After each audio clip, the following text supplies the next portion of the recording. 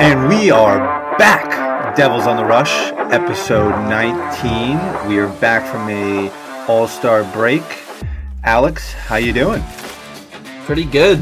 Nice little week off, not from the podcast, just no games. It was nice to recover a little bit and not have to stay up late all the time. But pretty good week of Devils hockey again, so definitely can't complain. Yeah, 5 out of 6 points. A shootout against the Canucks, a solid win against the Kraken, and an unfortunate shootout loss to the Wild last night, but definitely played well for most of the game. There was some spurts that we can get into that, it looked like the Wild just wanted it a little bit more, but we'll all get into the episode. Want to wish everyone a happy Super Bowl Sunday, and let's get into it. Alex, the Canucks game, that was a wild one. Yeah, that was probably, I don't know if it was the biggest roller coaster of the Devils season from the top of my head, but it was definitely one of them. Up 4-1, and then the Canucks stormed back to tie it. They've done that pretty well, actually, this season. And, the Devils found a way to come away with the win in overtime, as they've done so many times over the last month. But, that was a wild one, that's for sure. Yeah, that 50-second spurt of 3 goals was just insane. And just to confirm again, Palat does listen to the podcast. His recent performances indicate as much.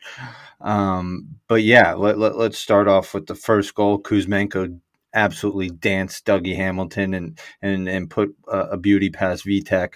And then Jack Hughes responded late in the period.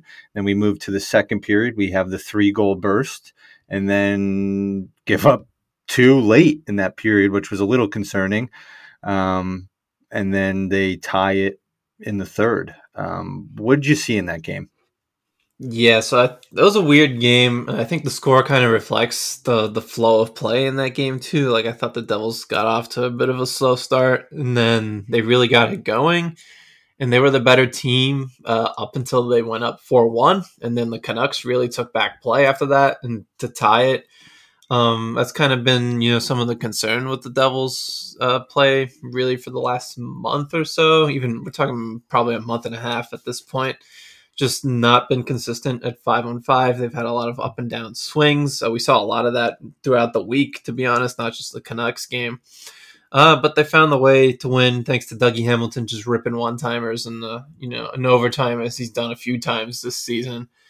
I think it was Jesper with the OT. Was that that was the Jesper one. Yeah. But don't worry, Dougie did have 3 assists, which seems to be pretty common as of late. Yeah, no, he's been playing some ridiculous hockey this season, especially as of late offensively. I guess you can argue about some of his defensive work, like the Kuzmenko goals a little bit.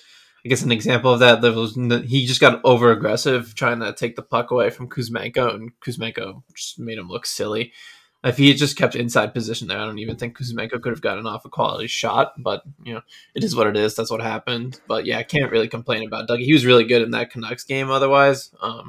Like you said, 3 I think it's a little bit of give and take with him, right? He's a very aggressive player. He wants to make the spectacular offensive play, and 9 out of 10 times he does. But I think it does leave him a little bit exposed from time to time with how aggressive he is trying to move the puck, or maybe he's a little bit out of position and gives up a 2-on-1 or something like that. But overall, I think his impact is more positive than negative.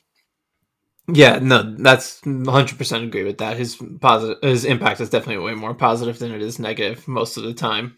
I'm trying to think what else from that Canucks game, because there was a lot of stuff happening there. Jackie had 2 goals. It was the last we've seen of Jackie more recently because of an injury. I really don't know where it came from. Do you have any idea where Hughes' injury came from in that game? I don't even know if it was in that game. Maybe it was something he suffered before the All-Star break, and he was kind of playing through it. But then, they looked at I guess their place in the standings, and they're like, we don't want this to get worse. We're, as of the last night, they're 11 points up on the Washington Capitals, who are in 4th place in the Metropolitan Division. So they have a huge cushion at this point of the season. So maybe they just kind of looked at things and were like, let's give him a week or two off here. We can afford to. And, so far they've gotten 3 out of 4 points without him. So job well done. But I can't really think of a specific play where he got hurt. They said upper body injury, right? So I can't even think of where he got hurt. Just nothing comes off the top of my head. Yeah, I completely agree. Let's put some bubble wrap on them because these games are, they're important, but I think March is definitely a little bit more important, and April as we get into the home stretch of the season. Yeah, I mean, like right now, I think the schedule isn't too bad. We've talked about this on previous episodes. Like the schedule this month isn't terrible. It gets pretty bad though after the trade deadline in March. They have that week where they play the Lightning 3 times, and then there's a Panthers game sandwiched in between it. Like that alone is pretty difficult. So you're gonna want him as healthy as possible by that point of the season. So I think right now if they're just there's a lot of talk about like load management in the NBA, and I guess this is sort of like load management, but in Jack's case, he's actually hurt. They're just kind of managing, the injury to make sure it doesn't get worse. I think that's fine, and they're doing all right without him so far. They've survived, more than survived, really. So can't complain. Yeah, and listen, if they just capitalized on a few, breakaway chances or 2-on-1s last night, that game would have been in the bag. There was definitely positive steps forward for some of the bottom 6 that had to play a little bit of an elevated role, and they seemed to answer the bell minus the score sheet. So then we can move on to Thursday against the Kraken. I think this was a lot better performance against the Kraken than the first game. I think the first time we played them was the end of a road trip, and we were lucky to get a point out of that one. This game, we did start off slow. I think the first period was pretty bad. The Kraken were all over us. I forget the shot total, but it was something like 11-2, 11-3 for most of the first period. Blackwood, outstanding game by Blackwood, which is very encouraging to see as we go into this meaty portion of the schedule, and hopefully something that Lindy Ruff can lean back on, that he knows he has 2 goalies that can give you a stellar performance each night. Yeah, I thought Blackwood, I don't want to say he was like the main reason they got 2 points out of the game, because Dougie did. That was the game Dougie had 2 goals, right? So yeah, that was a game Dougie put the team on his back and was like, let's do this, boys. Yeah, so like Dougie had a pretty significant say in how that game went. I do agree with you, though. I thought the Devils definitely played better this time around against the Kraken than they did the first time. Something that I kind of noticed in doing the Wild write-up, which we'll get into in the second here, but the third period's kind of become a little bit of a concern for the Devils too. I think that Kraken game is they were playing fine at 5-on-5. The first 2 periods, I think it was basically about dead even between the 2 teams, but the Devils didn't really do anything in the third period against the Kraken. They did score. They won that period 1-0 in the scoreboard but that was because of Mackenzie Blackwood and Dougie Hamilton. But the Kraken were definitely the better team at 5-on-5 in that period. So I have a little bit of concern about the Devils' third period play recently. Maybe it's just like a couple game trend here, but there was something against the Canucks too. I mean, the Canucks came back, obviously the late goals in the second period, but they were also giving it to the Devils in the third period of that game as well. So that's something to keep an eye on moving forward. I'm not really sure what the issue is in the third period at this point, but that Kraken game, it was something that stood out to me. Yeah, I mean, I agree. I think the Kraken were definitely pushing to tie the game. But to be fair, I also thought, they didn't give anything up. They had a lot of block shots from the forwards and defensemen. I can't remember. Maybe there was 1 or 2 really good scoring opportunities for the Kraken in the third. But I thought overall, they got the empty netter. They added a second goal on the power play. That's what you want them to do, right? You want them to close out that game without giving up any other blood. And then I think another thing to point out, and obviously because we talked about it with Dougie's 2 power play goals, but also the penalty kill was outstanding in that game. They killed off a 5-on-3 and then a 4-on-5, 5-on-4. They were probably in the penalty box for 3 to 4 straight minutes there. So and Blackwood was outstanding. But I think even on the 5-on-3, I thought their positioning was great, and they kept a lot of the shots to the outside. Did you see that as well? Yeah, from what I remember, I felt like the Kraken, if they got good scoring attempts, they were either Blackwood saved them or they weren't hitting the net with them. I mean, the Devils' penalty kill has been really, really good pretty much the whole season. So Top I'm not 10, surprised that top 10 before. penalty kill, which is awesome, and that's been something pretty consistent with this team, even in the lean years. Yeah, I mean, even under Elaine Nasruddin, they had like top 10, 15 penalty kills all seasons but one. And I think that was the COVID shortened season in 2020-21, which was Lindy Ruff's first season with the Devils. So yeah, strong penalty kill has been kind of a consistent thing with the Devils for quite some time.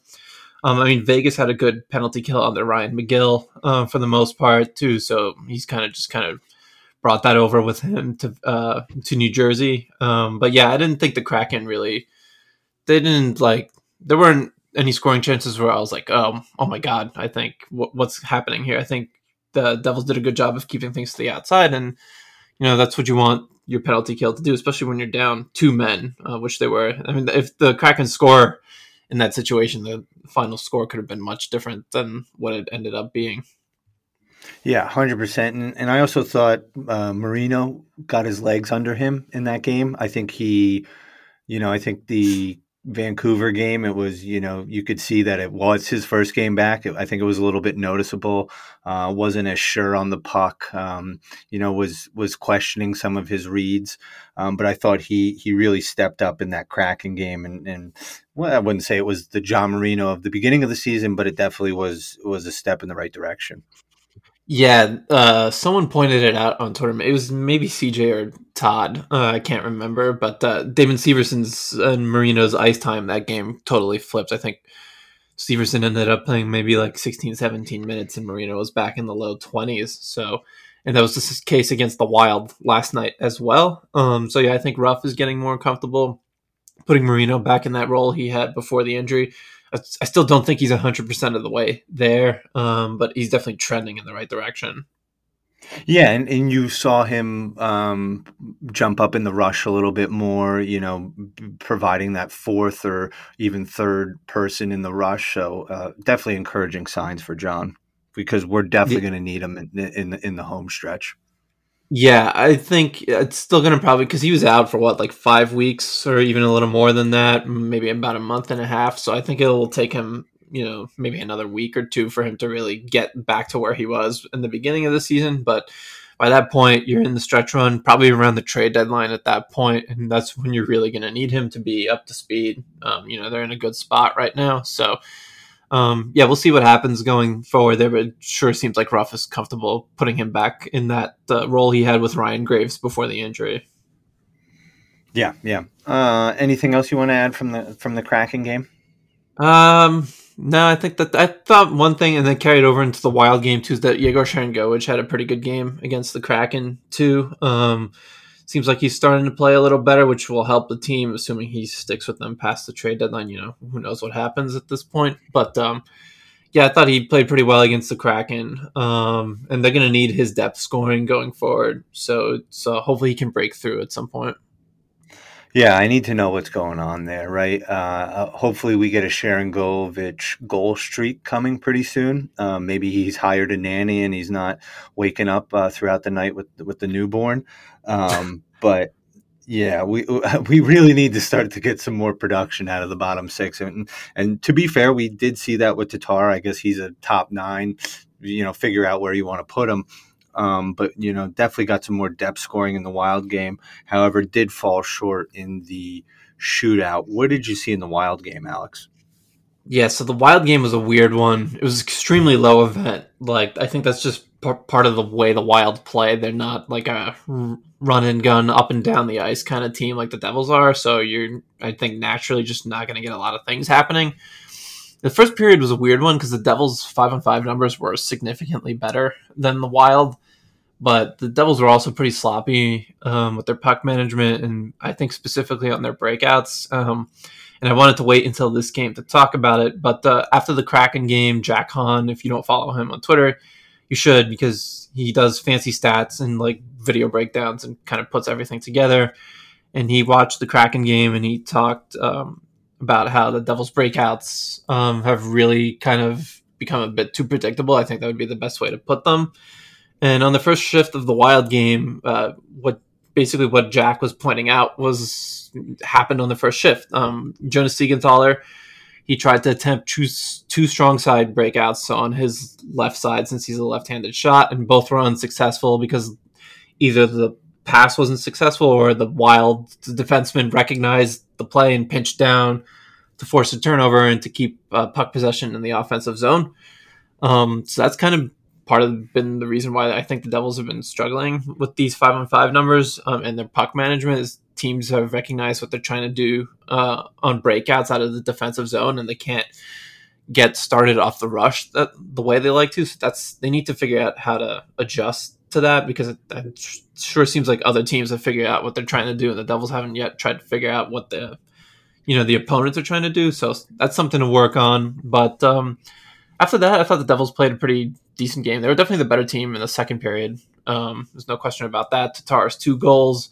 And then they had most of the play, I would say, maybe other than like the last few minutes of that second period. And then, like I talked about before with the first 2 games of the week, the third period wasn't. It's not that the Wild had the Wild actually did have a bunch of chances, but it's more concerning that the Devils just they're not able to create as many chances in the third period. Kind of took their foot off the gas a little bit. I don't know what that is. If it's a conditioning thing or is it just a mindset thing, but they really need to start finishing off these games in a stronger fashion, because when we were in the 13-game winning streak, it was no problem, right? We were just pounding the puck, forechecking, out shooting teams like crazy, and it seems like something's definitely changed with the mindset almost.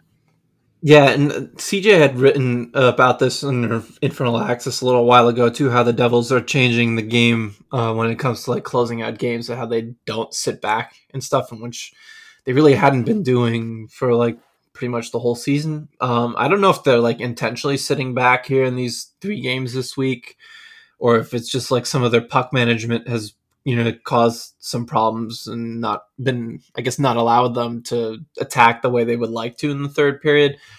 But yeah, it wasn't a great third period against the Wild. And like I said in my recap of that game too, the Wild, they were, I think, 2-6 in their last 8 games coming into that, and they really needed to get a positive result just to keep themselves afloat in the playoff picture in the Western Conference. So like, it's not a surprise that they came out of the second intermission and just kind of really pushed play, because they had to get at least a point out of that.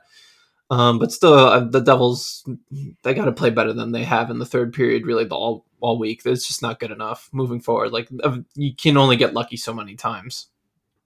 Exactly. And I think Ruff even indicated that in a couple of his press conferences. I think it was specifically the Canucks game where he came out and said, yeah, I'm happy we won, but, otherwise I'm not too happy about the way we played. Yeah, it was more or less what he said about the game last night too. Like, I forget who asked him about it, but I missed the presser last night, so yeah, I'll defer to you on that one. Yeah, he's just like, the biggest takeaway is like we could come out of a point with this one, but like he was talking about puck management specifically in the first period, how it wasn't good enough, and then I think it was Amanda Stein who asked him about like how would you compare the first and third periods to each other, and I don't really remember what he said, but I mean, if you could just watch the third period, and it was kind of obvious the Wild were the better team in the third period. I think it was just good. The Devils ended up getting a point out of that because Vanacek was quite good in the third period. So, yeah, definitely some concerns in their third period play. I'd have to go back and look further than this past week to see if it's just like a bigger trend or if it's these last 3 games. But something to keep an eye on as we start the new week here, especially since we'll talk about it later. But this new week it's pretty favorable to the Devils as well. Yeah. Let's get into some new stuff here. I know you went on the podcast tour the past week. You went on with some of our friends across the Devils fandom, and more specifically, I think you were talking about a lot of trade rumors or potential trade pieces. I think you put out 3 or 4 different pieces for Hockey Writers. So if you haven't checked those out, listeners, please do. Alex does a great job diving deep into potential fits and how they would fit into the Devils system, what we would have to give up, et cetera, et cetera. So shout out to those Hockey Writers pieces. So please check them out. But Alex, let's get into some of that stuff, because I know the listeners are eager, as the Islanders have made a move. The Rangers have made a move. So now I think Mike Rupp has stated it multiple times on Twitter. It's time for the Devils to make a move. So what are you hearing? What are you seeing? I know Friedman's had some input. Cervelli has had some input, but let's hear it from you, Alex. Yeah, so I went on a couple podcasts last week, as you mentioned, and one of the players I had talked about as a potential fit for the Devils was Vladimir Tarasenko, but obviously he got traded to the Rangers on Thursday, I think that was. So we can cross that off the list. Elliot Friedman had connected him to the 3 New York teams. He said, I think on the Friday episode of 32 Thoughts, that just being in the New York area really appealed to Tarasenko. He talked about like Russian culture in the area and stuff like that. So understandable. I think if the Devils had end up missing out on Timo Meier and Tarasenko had remained on the trade market, I would have put good money on him ending up in New Jersey, but obviously that can't happen anymore. Obviously, Timo Meier, the biggest, he been connected to the Devils for seems like forever. I was listening to DFO Rundown with Frank Saravalli and Jason Greger on Friday, and they both talked about how the Devils are like the perfect fit for Meier, given what they need, his age and how they have the cap space to pull it off. I don't know what the price is going to be. Right, yeah. I mean, half the Swiss national team is with the Devils. I mean, you got to assume Akira Schmid will be the Swiss national team goalie at some point too. So, yeah, that definitely helps. I don't know how far along talks are. I would assume they're pretty deep at this point, but based on what Pierre LeBrun tweeted, I think this was on Saturday morning, the Sharks still haven't allowed teams in Meier's camp to talk extension yet. So it's not at the point where a deal is imminent, but at this time of the year, as Elliot Friedman says, one call could change everything. So who knows? Obviously, the Devils have to put everything in to getting Meier. With the Rangers getting Tarasenko, obviously they're out of the Meier sweepstakes now. There's just no possible way they could make it work. So I think this ultimately comes down to the Devils and the Carolina Hurricanes for Timo Meier, and we'll see what happens, because the Hurricanes definitely have the pieces to make a deal work. I think the Devils have better pieces, but the Hurricanes can make it work too. And it's basically an arms race between the Hurricanes and the Rangers and Devils at this point for the Metropolitan Division. I know the Islanders got Bo Horvat, but they got 1 out of 4 points between the Canucks and Canadiens games, those last 2 games, so I don't really consider them a threat at all. So we'll see what happens with Meier, but he's obviously the big fish that the Devils really need to put all their chips in to try to get, because he would definitely be a difference maker for this team. Yeah, and what did you make of the comments about Fitz? I guess there was some news that was reported that Fitz basically let the Sharks know, listen, hey, if you get an offer and you're ready to accept it, at least give us last licks to top that offer. What do you make of that? Because I have my opinion, and I'll give it after I hear yours. Yeah, so that was also Elliot Friedman on 32 Thoughts. He said that on the Friday episode, I believe. My thing is that obviously I think Fitz really, that to me says that Fitz wants Timo Meier real bad. And, I don't know if the Sharks, Mike Grier, has a past relationship with the Devils. There's a lot of connections really between the Sharks and the Yeah, I think we touched Devils on that in previous episodes of it just seems like a match made in heaven with all the connections there. Yeah, Mike Grier, Tom Fitzgerald's brother is the player personnel for a director of player personnel for the Sharks. Claude Lemieux is Timo Meier's agent. So I know Fitz is saying, give me a call. We'll put like a final offer if that's the case. And given the past relationships, maybe Grier does that. But to me, it just says Fitz really wants Timo Meier bad, and he will put a final offer through. He wants to put a final offer to try to match whatever the Sharks think is their best deal coming their way. Whether the Sharks will think that final offer is good enough, I don't know. But to me, it just means that Meier is their main target, and they want him as bad as possible. So I agree with everything you said there. I agree that Fitz really wants it done, and I think Devils fans are probably just itching because, the two local rivals have made a move. To me, what that also says, and correct me if you think I'm completely off base here, is that the Devils have made an offer, and I think Fitz believes that's a very strong offer. But I also think Fitz doesn't want to bid against himself, right? I think Fitz Yeah, I wants, agree. yeah. So that's why I think he says that, right? Like, this is our offer, but like, why am I going to start upping the game if I'm bidding against myself here? So that's why he wants last lick. So I think it's a smart move on Fitz's part, but then again, Greer doesn't have to let Fitz know, hey, up your offer, right? That hopefully it's a handshake type of deal, something like that. But it's as the days tick by, I guess we just get more restless and more restless with not having Timo in the black and red.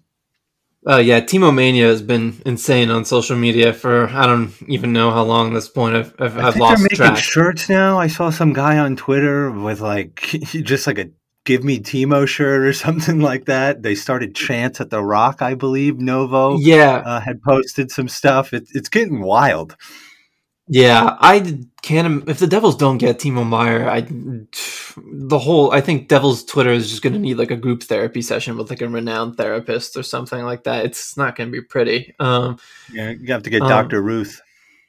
yeah, I'm anybody, somebody good. That's for sure. It's not going to be pretty. So hopefully they get Meyer. I think just for everyone's sanity at this point. But if not, there's still options. Like if they don't get Meyer.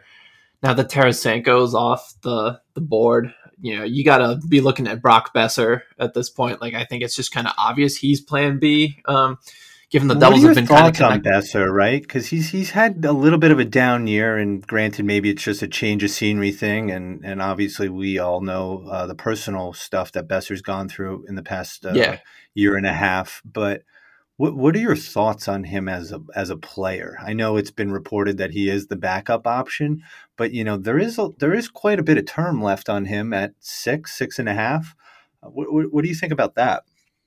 Yeah, so like Besser is not a player without his flaws. Like there's definitely shortcomings in his game, but I do like Besser more than I think Devils fans seem to. He's not like he's having a down season, but Cam Robinson tweeted it after he had a 3-point game against the Islanders this week. I think he's at 18 points in his last 19 games. Brock Besser, that is. So like he's been playing pretty well recently. His trade value is not a lot to begin with, so maybe it just raises his stock, maybe from like a fourth round pick to like a third and a second or something like that. Because, as you said, the contract, the Canucks, they're gonna have to retain a little bit on that to make it work for any team. Like no team is taking Besser at the full $6.65 million cap hit for the next 2.5 seasons. But the one thing that Besser is really good at is he's good at shooting the puck and putting it in the back of the net. And the Devils don't really. I know he's never topped 30 goals in his career, but he's put up about 29 goals per 82 games for his career. So like he can score, and 62 points. It's worth noting that too. 62 points per 82 games for his career. So like he's good offensively, and he would help the Devils power play a little bit. So I like him as a fit. I think he is a good change of scenery candidate, as you said. The Canucks are obviously, there's been so much dysfunction with that organization over the last really year, I guess. But there's also, what he's dealt with off the ice with his dad passing less than a year ago. I mean, he's only 25 years old, so obviously that takes a toll on somebody at any age. But at 25 years old, that's a rough thing to go through. So if they don't get Meyer, I would probably put my money on Brock Besser ending up as a Devil, unless Besser gets traded before then. But yeah, we'll see. I like him. I think he'd be a good fit alongside Jack Hughes. You'd have to find a way to kind of cover up his defensive flaws, but if you put him like on a line with Jesper Bratt and Jack Hughes, two of the Devils' best defensive forwards, probably, I don't think you'd have to worry about that too much. Now let's pivot a little bit, right? We're talking about big, flashy names right now: goal scorers, top six, top three forwards. What about the bottom six or bottom three? Do you think the Devils need to add a little bit more oomph down there, maybe a little bit more size. And I know it's crazy to think because the fourth line is pretty big with Bastian and Wood on it, but let's be honest, Wood is not the toughest player that we thought he was when he started out his career as a Devil. And the reason I say that is it's almost looking like we're getting the Rangers first round if everything stays as it is now, and it's most likely that maybe the Rangers get to second and we're third, but one way or another, it's looking like the Rangers first round, and they're a big physical team. I mean, Trouba's headhunting left and right. I mean, he's going to try and at least kill one player on the Devils in that series. Yeah, I mean, am I wrong? I mean, he's taken multiple runs at Nico. Look what he did to Nazem Kadri. He sent him into last week. So, do you think the Devils make a move there, or maybe even a bottom six defenseman that can really rough some people up? Yeah, I think the bottom six defenseman is, for me, I would prefer if they added a bottom six forward, but I think a bottom pair defenseman is more likely the route they go. Something, I guess this coincides a little bit with what we're talking about right now, but Chris Johnston said on a Twitter Spaces this week that Damon Severson's name is out there and he is available, which I find interesting because, like, pretty good player to have on your third pair moving forward, especially for like the playoffs. I think the Devils would have to get someone. They would have to get someone who could replace his role in a trade for him, and then I don't know, some picks and a prospect or something like that. It's tough to replace his puck movement, though, right? Like, I understand that he has defensive lapses, but I mean, he's got elite vision from the defensive zone, on the breakout. Yeah, that's why I don't really see them moving him before the deadline, unless they think that's their best path to opening up cap space to make a Timo Meier deal work. But even then, that's not the player I'm moving to free up cap space. It would be Miles Wood because he's been one of the worst players in the league this season. It's just really, really struggled. I think when you look at bottom pair defensemen, I've heard Luke Schen's name tied to the Devils from a few different people. I think the price will probably be a little bit too high for him to pay as a rental defenseman. I don't think the Devils are really looking to give up big assets for any kind of rental, so I'm not sure Schenn really works out in the long run. Racco Gudis. I was actually thinking Jake McCabe from Chicago.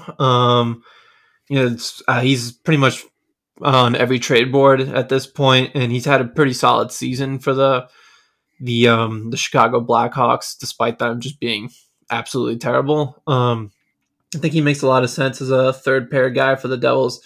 Not a ton of offense, but his offensive impacts are actually pretty decent, and he's always been a solid defensive defenseman. I don't know what the price would be for him, but I think he makes a lot of sense. One forward that I really like, too, for the bottom six would be Josh Leivo. I think I'm pronouncing that right, but if not, sorry, Josh. He makes a lot of sense for the bottom six, really more so the fourth line. He's been like one of the best defensive forwards in the league this season. He'd be a significant upgrade over Miles Wood, and I think that's someone they should target from the St. Louis Blues. So yeah, I can see some. I think they're going to make a couple moves. Like, I don't think adding a scorer like Besser or Meier will be the only thing they do. I think there'll be maybe another smaller move or two after that, just to kind of shore up their depth, like the Rangers did in the Tarasenko trade by getting Nico Mikkola as well. They'll do something like that. And he's a big boy too. I mean, he's gigantic, really beefed up. Yeah, I think he's like 6'4", 210. He's not like an enforcer or anything, but obviously at that size, he plays a pretty physical game. Solid defensively and a good penalty killer. So, like, if the Devils do make an ad on their bottom pair, I would assume it'd be like a Nico Mikkola type. And McCabe is sort of, he's not as physical as Mikkola, but that would be the type of move you make for that bottom pair. Just the difference is McCabe is a much better defenseman overall than Mikkola. So that would be a move that I would make. If the Islanders keep sliding, Scott Mayfield makes a lot of sense for the Devils. Whether they go through with a deal like that, I don't know, but that would be someone I would be looking at too for defensive depth. Yeah, it's and I mean, listen, if you bring in Timo, that solves two problems, right? You got a top six forward and an ultimate goal scorer, but he's also a big boy, and he's not one to shy away from dropping the gloves either.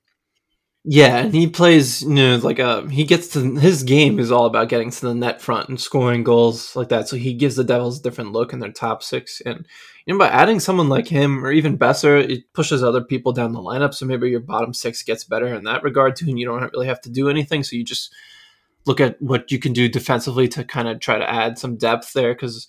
Brendan Smith has been out the last couple games with an injury, and he's had an up and down season, some good moments, some bad moments. Kevin Ball has played well against the Wild, but he's really struggled, I think, for the most part this season. So I would definitely not be surprised if Fitz is looking for a smaller deal to shore up their defensive depth. Yeah. And now let's talk about some reinforcements that could be coming from the AHL or from the collegiate levels. Most recently, our golden boy Luke had the OT winner in the Battle of Michigan last night. Yep. That was, he's been outstanding, with moving possibly Damon Severson. Maybe he slots into that role. What do you think with Luke? I mean, I would like Luke and Damon Severson to be that third pair for the last couple weeks of the season in the playoffs. I think it was a while ago when the Avalanche brought Makar to the NHL. I think that was like 17-18 or something like Didn't that. Didn't they wait for Makar didn't he play like the first game of the playoffs or something? He didn't. Yeah, because I think regular season time. Yeah, because that year, if I remember right, UMass won the national title. So, like, their season went all the way until April 9th or something like that. So, like, if Michigan gets to the Frozen Four in the national title game, which I think is April 9th again this year or something like that, then, Luke is not going to be around for the regular season. But if Michigan doesn't make the Frozen Four and their season ends a little early, he could get some regular season games in before the playoff starts, which I think would be beneficial to him. But I was just looking at like some of his numbers quickly last night, and like he's too good for college hockey at this point. Like he's ready for the NHL. There will be some growing pains, obviously, because he's only 19 still, which is crazy. But yeah, he's ready for the NHL. I think, at least offensively, there's no doubt about that. I mean, the guy had 11 shots on goal in that 4-goal game he had like a week or two ago. So that's maybe one reason why too you don't look to add defensive depth, because Luke is coming, but like Luke could also not be with the Devils until early April. So do you really want to wait that long to not shore up your defensive depth? And it never hurts to have like a McCabe type, for the playoffs too. And then you'd have 8 defensemen, but who cares in the playoffs? I'm pretty sure there's no roster limits, right? So it wouldn't really matter at that point. Just load up, right? Let's just do it. And then I guess, fans will always ask about Nemec. In my opinion, I don't see him coming up. I don't think they want to burn that first year of the contract. What do you think? Yeah, I mean, I think I gotta look up what the ELC slide rule is, but I think they could bring him up for 9 games, I think, before he would burn off a year from the ELC. I read Scott Wheeler's prospect rankings of the Devils, which he has the Devils system at number 2, which is impressive. Which is wild, right? Yeah, you don't see many teams who are like 34, 13-5 and have the second ranked prospect system. But yeah, he said Nemec, I think, if I remember right, has been the Comets' best player this season. So maybe they do want to bring him up at some point just to give him kind of a look to see where he is for maybe a game or two or something like that, especially if they trade Severson. Then if they're trading Severson, maybe that means they think Nemec is ready to play some NHL games. So that would be something to watch too. And Nemec is battle tested to a certain extent, right? He's gotten 3/4 of a Utica season in. He's played with the big boys in Slovakia. And he was the captain of the junior team as well. He plays a big boy game, right? I'm not too concerned about him defensively, and it seems like he's starting to hit his stride offensively too in Utica.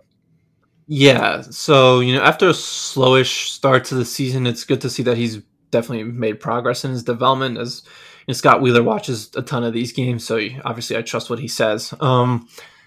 So yeah, it will be interesting to see. Something that related to this too, and Elliot Friedman had mentioned on the Friday episode of 32 Thoughts, is that the Devils are getting calls about their defense prospects. So like Friedman mentioned, which is crazy to think, right? Because no one would have called us for defensive prospects 3 years ago. Yeah, not a chance. Exactly. So Friedman mentioned a couple names specifically. Shakir, Muhammadulin, Nikita Hatyuk, and Riley Walsh were the three names that I remember him talking about. He said teams have asked about Nemitz. I think he said teams have asked about Nemitz, but obviously it was like a get lost kind of thing. So we talk about like players getting traded up or called up to the Devils parent club, but maybe the Devils look to deal some of these players. Riley Walsh, I don't really know where he fits in with the Devils anymore. He's just kind of, they don't even give him a look in the NHL at this point, so I wouldn't be surprised if they package Walsh was part of a package to get something else moving forward. So we'll see what happens there. But Nemitz, yeah, I would like to see him play NHL games, but I'm with you. I don't really see it happening, to be honest. Yeah, I think it's wholly dependent on Damon being moved. I agree. Let Riley go play. I think he's a great player. I just don't see him fitting into the time frame or, with all the prospects and current defensive roster that they have, actually him making an impact. And you might find this a little weird, but I would be hesitant to trade Nikita. I know he was hit or miss this season in NHL. He's had some really good games and he's had some really awful games.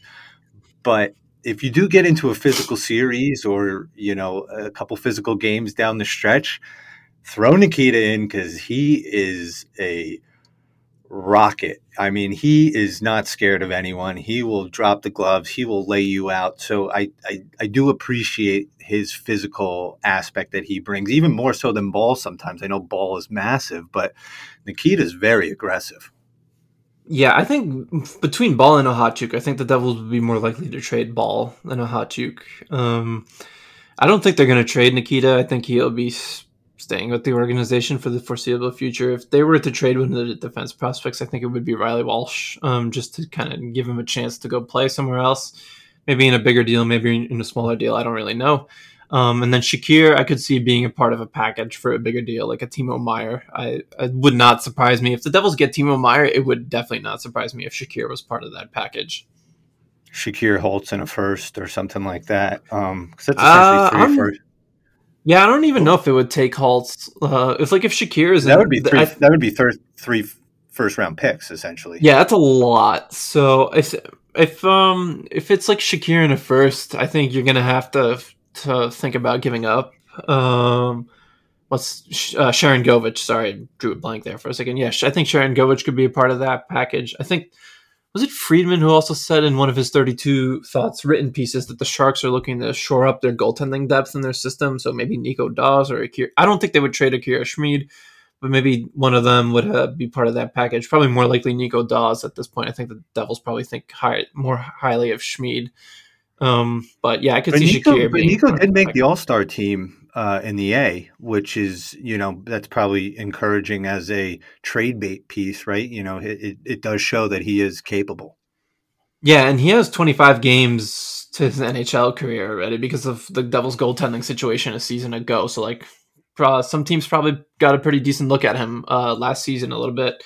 And, his numbers weren't great last season, but he fared well given the circumstances. So, yeah, I think you could see him a part of a deal as well, especially since the Devils got quite a few goaltending prospects at this point. It's not just Akira Schmid. They have Jakub Malak and Tyler Brennan in their system, and they always draft a goalie in the mid-rounds of any draft, so I'm sure they're going to do it again in June when the draft rolls around. Yeah, definitely agree. Any other team news that you want to touch on? Yeah, just briefly, I want to touch on Kevin Labanc. I know Devils fans obviously would not be thrilled with getting Labanc from the Sharks. I just could see the Twitter meltdown from fans when the Devils announced, the Devils and the Sharks announced a trade for not Timo Meier, and it ends up being Labanc. But the fourth period did connect him to the Devils, and I think that's just part of the Devils really, just kind of putting feelers out there. They've been connected to a bunch of names this season, so they're clearly trying to get someone. The thing with Labanc is his cap hit's $4.725 million, and there's no way the Devils would take that on in full. But if the Sharks say they retain like $1 million to $1.25 million, and that gets his cap at around $3.5 million, he's a pretty good middle six forward to have. And at that cap hit, it's still keeps the Devils. This obviously they wouldn't be getting Meyer. This means Meyer would have gone somewhere else at this point if they're getting Labanc. So if they get Labanc retained at like $3.5 million for the next, I think he has 2 seasons left on his deal. You get a middle 6 upgrade and it keeps your cap space. You still have valuable cap space available to go pursue a bigger name this offseason if it comes to that. So, it wouldn't, obviously he would not be the first, second, or even maybe third guy the Devils fans want to pick up this trade deadline, but he would help. He's had a real, he's like probably like a fringe top 5 player that Devils fans would want, even if that's probably being even a little generous, but he would be. But he is a local kid, team. Right? Born in Staten Island. Yeah, he's from Staten Island. Yeah, he is local kid. And he played his junior hockey with I think he played with like the New Jersey Rockets and the North Jersey Avalanche. At one point, I'd have to go look that up on his elite prospects page. But yeah, he is a local kid.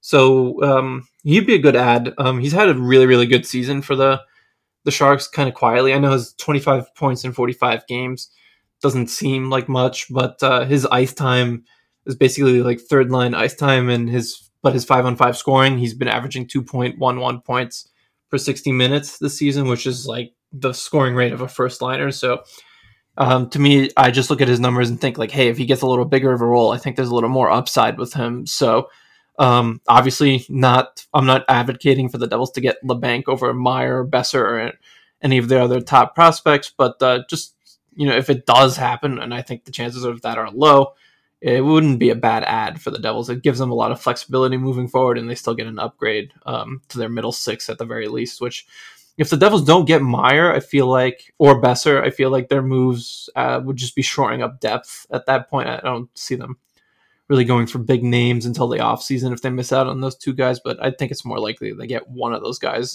than not. So you don't see that as part of a package with Meyer? No, that's just cap wise, it's not going to work because Meyer, you got to assume Meyer is going to get $8 to $9 million on his next contract annually, and if they get, even if the Sharks retain a little bit on Labanc, you're still adding $12 million new dollars to your cap, and if you want to re-sign Bratt, then things get pretty difficult after that, and you still have a lot of the roster to fill out for next season with guys like Ryan Graves, Damon Severson, Tomas Tatar, Erik Haula, all being free agents. Obviously, the Devils are not going to bring back all of those guys, but I could see Tatar being back on another short-term deal, maybe at a little less than his $4.5 million cap hit right now. So there's other things you need to do as well. So I can't see the Devils getting both of those guys. I think that would be really surprising if they did. Yeah, I agree. I think, I don't know what happened with Tatar in Montreal, but from all accounts, he's been a great locker room guy for this team. And a great veteran leader. And he puts in a shift each night. Maybe he's not putting up the points we originally thought he would, but he's a very solid top 9 forward. Yeah, he's had a really nice bounce back season. I wrote about it in the Wild recap. That with the 2 goals last night, he's on pace for 47 points this season, which is pretty solid for like a middle 6 forward. And you never know, maybe he gets to the 50-point mark if he gets hot over the last 30 games. But I could see them bringing him back just because they need that depth moving forward. And since Arseny Gritsyuk is going to be spending at least one more season in the KHL, you don't have someone like him to fill out the third line or second line next season. So bringing back Tatar. Plus, like you said, the off-ice thing, like it seems like he's a great locker room guy. And I think that's why part of the reason why the Devils value him, too, is that they want to have him for the locker room presence. Veteran presence too, because the team is still pretty young. So I could see them bringing him back for on and off ice reasons. Yeah, and you'd almost hope that a Zetterlund kind of turns into a Tatar light almost, or even a Tatar, right? So to just have him around the younger players and teach them what it means to be a true professional day in and day out, I think is extremely valuable. Yeah, I agree. So I could definitely see him being back next season. All right. Is that a wrap on team news? Yeah, that covers it for me. All righty. Let's move into Stat Attack. All right, Alex, why don't you kick us off with Stat Attack? I think based off our pre-show discussions, this might not be a favorable one. Yeah, I was gonna go with something like that, but I'm actually just gonna go with we were talking about 30 seconds ago. I'm gonna stick with Tomas Tatar here. Obviously, in the Wild game, Lindy Ruff finally broke up the Andre Palat, Nico Hischier, Jesper Bratt line, which I thought was long overdue. Although I thought it was kind of funny that they had one of their best periods in quite some time in the first period, and he still broke them up. But whatever. I'm going with Tatar and Nico Hischier here because I think that that's something that Ruff should try to put back together, especially since Nico Hischier is in a sort of a bit of a slump right now. He only has 3 points in his last 7 games, and they're all assists. He doesn't have any goals. And Tatar and Hischier this season have been... To be fair, though, he did have that sexy move in the crossbar, in the Kraken game. Kraken. Yeah. And he danced Larson at the line, and then, that was sexy. He did get unlucky on that one. Yeah, he did get unlucky on that one, but and this also kind of ties into how poorly the Devils have been playing at 5-on-5 really since January 1st. But Tatar and Hischier this season, I'm pulling this from the article I wrote for Infernal Access yesterday, which is free for all to read. There's no paywall on this one, so if you haven't read it, go check it out.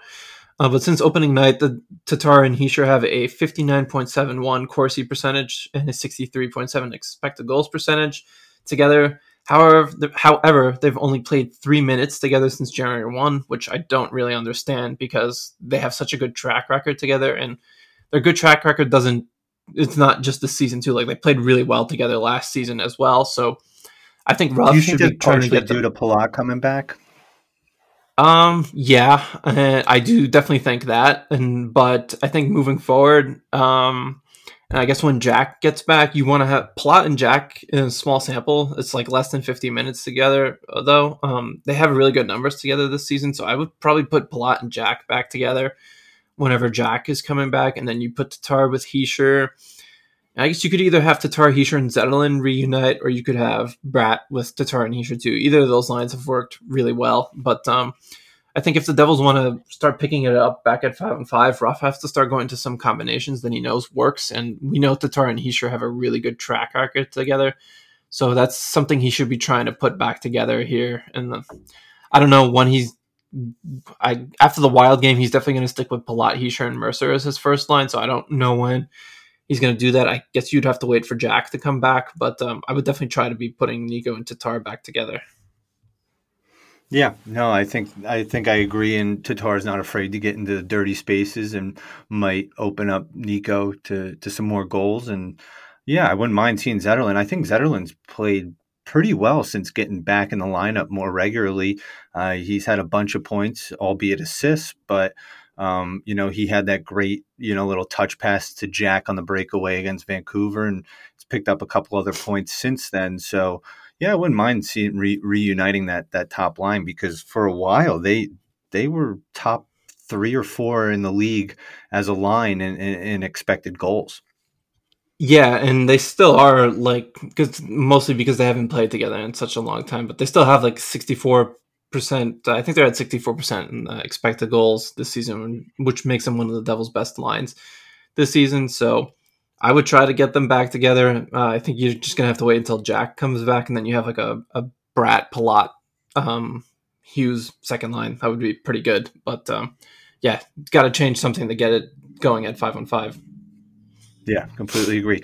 Mine's going to be surrounding Dougie, and I think we've seen this all over Twitter and the broadcast, but Dougie Hamilton has already eclipsed his career high in points, and we have 30 games left, something like that.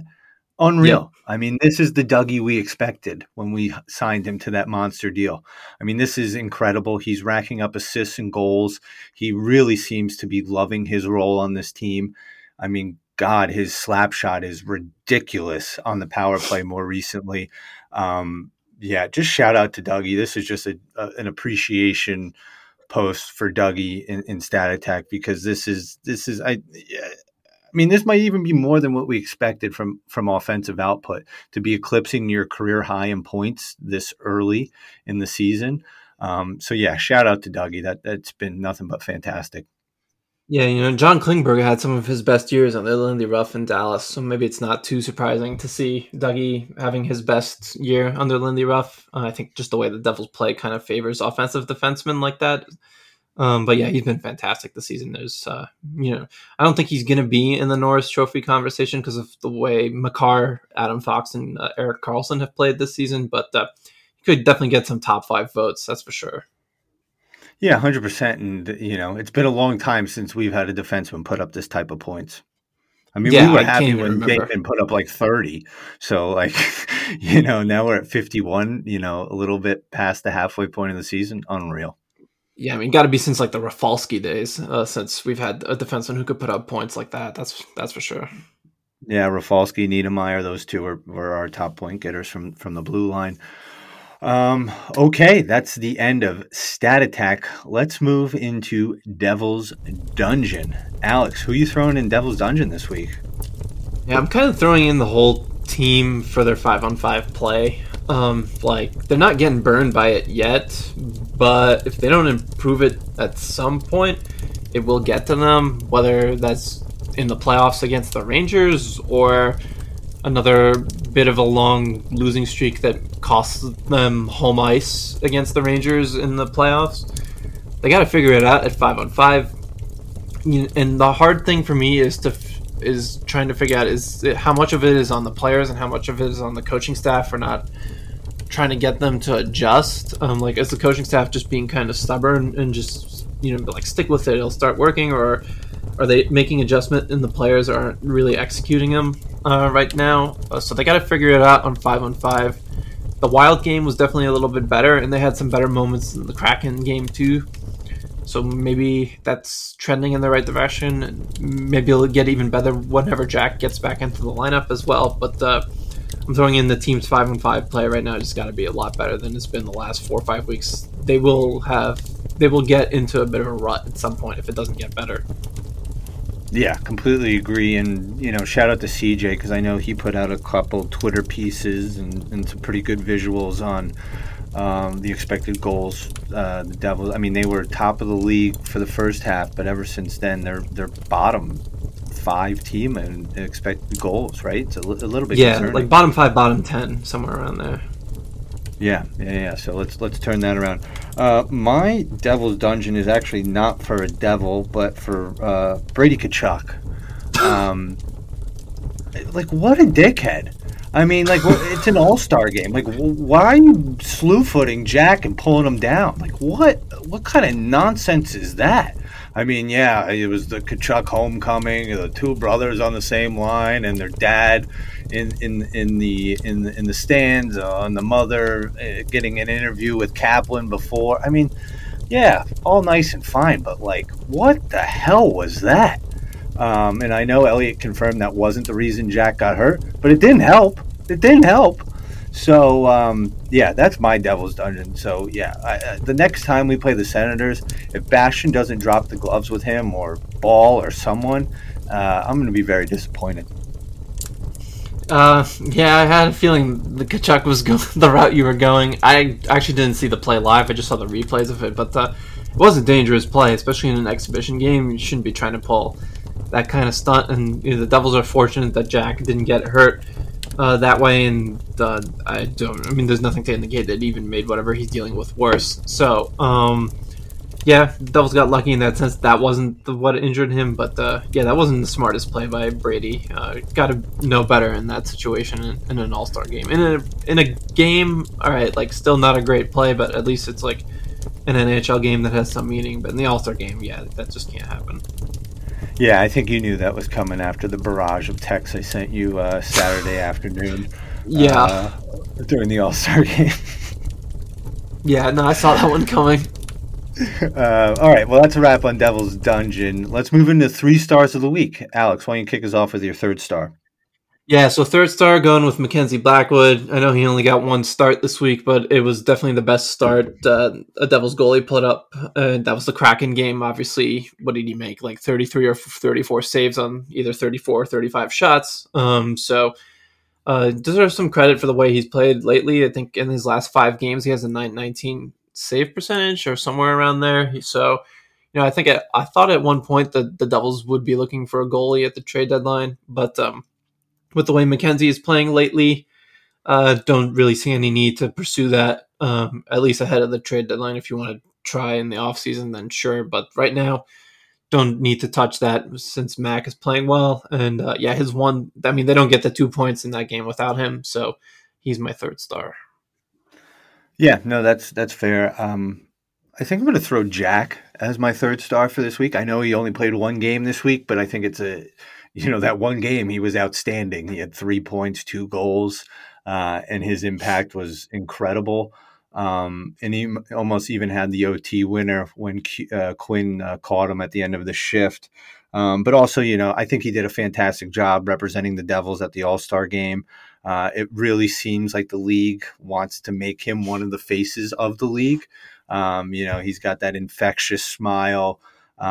He does need to get a little bit better in interviews and not be so standoffish. But, when you see the behind the scenes, PK put that video up from the locker room. So, just shout out to Jack. I thought he was a great ambassador for the Devils there. And then obviously had a ridiculous game against the Canucks.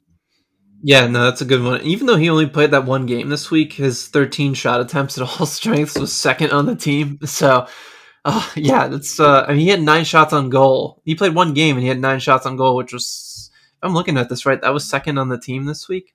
It was third to Dougie Hamilton and Ryan Graves. So, and his shot attempts were actually third. Oh God. Yeah, Ryan Graves had a pretty good week too, even though he didn't have points. But Jack played one game and he was in the top 3 for shots on goal and shot attempts this week, which is insane. And he had that great pass to Jesper to wrap it up in the Canucks game too. Yep. So it's not a bad third start. It's crazy you can put a player in 3 stars of the week when they only play one game. It speaks to the season that Jack is having. Seriously. Why don't you kick us off with your second star, Alex? Yeah, second star for me is Andre Palat. Really good week. Had 2 goals and 3 assists. All of his assists were primary assists as well. The shot generation wasn't really there, but I mean, he produced, so whatever. He got the shots. He got the goals. Been playing pretty well typical since Palat goals, right? Like that's what you saw in the Lightning. He's obviously not your top shot generator, but I mean, he just finishes. Yeah. No, exactly. And he's been really playing really well since you called him out on the pod. So as you said, clearly listening to our episodes on a weekly basis. So shout out to Andre for responding well and playing, having a really good week. Yeah, I mean, I'm just going to piggyback off you. I think our second and first stars will probably be the same this week. Palat, outstanding. I guess I will give an honorable mention before we get to the first star with Tomas as well. I thought he's had a strong week outside of yesterday's game. Obviously, he had the 2 points, the 2 goals, but he's also, I think, played pretty well. The other games, he racked up a couple assists when looking at the box scores. So honorable mention to Tomas. But yeah, my second star of the week is obviously Palat. Yeah. And then first star, I'm pretty sure we're on the same page here, is Dougie Hamilton. Teach me how to Dougie. Teach me how to Dougie. So let's go over his insane stat line. So this week, 6 points in 3 games, 2 goals, 4 assists. 3 of them were secondary assists, but who cares, whatever. He had 10 shots on goal in 3 games, which is insane for a defenseman. Ryan Graves did have 11, though. He had 22 shot attempts, scoring chances. He had 8, which tied Yegor Sharangovich for first on the team this week. So he had a ridiculous week.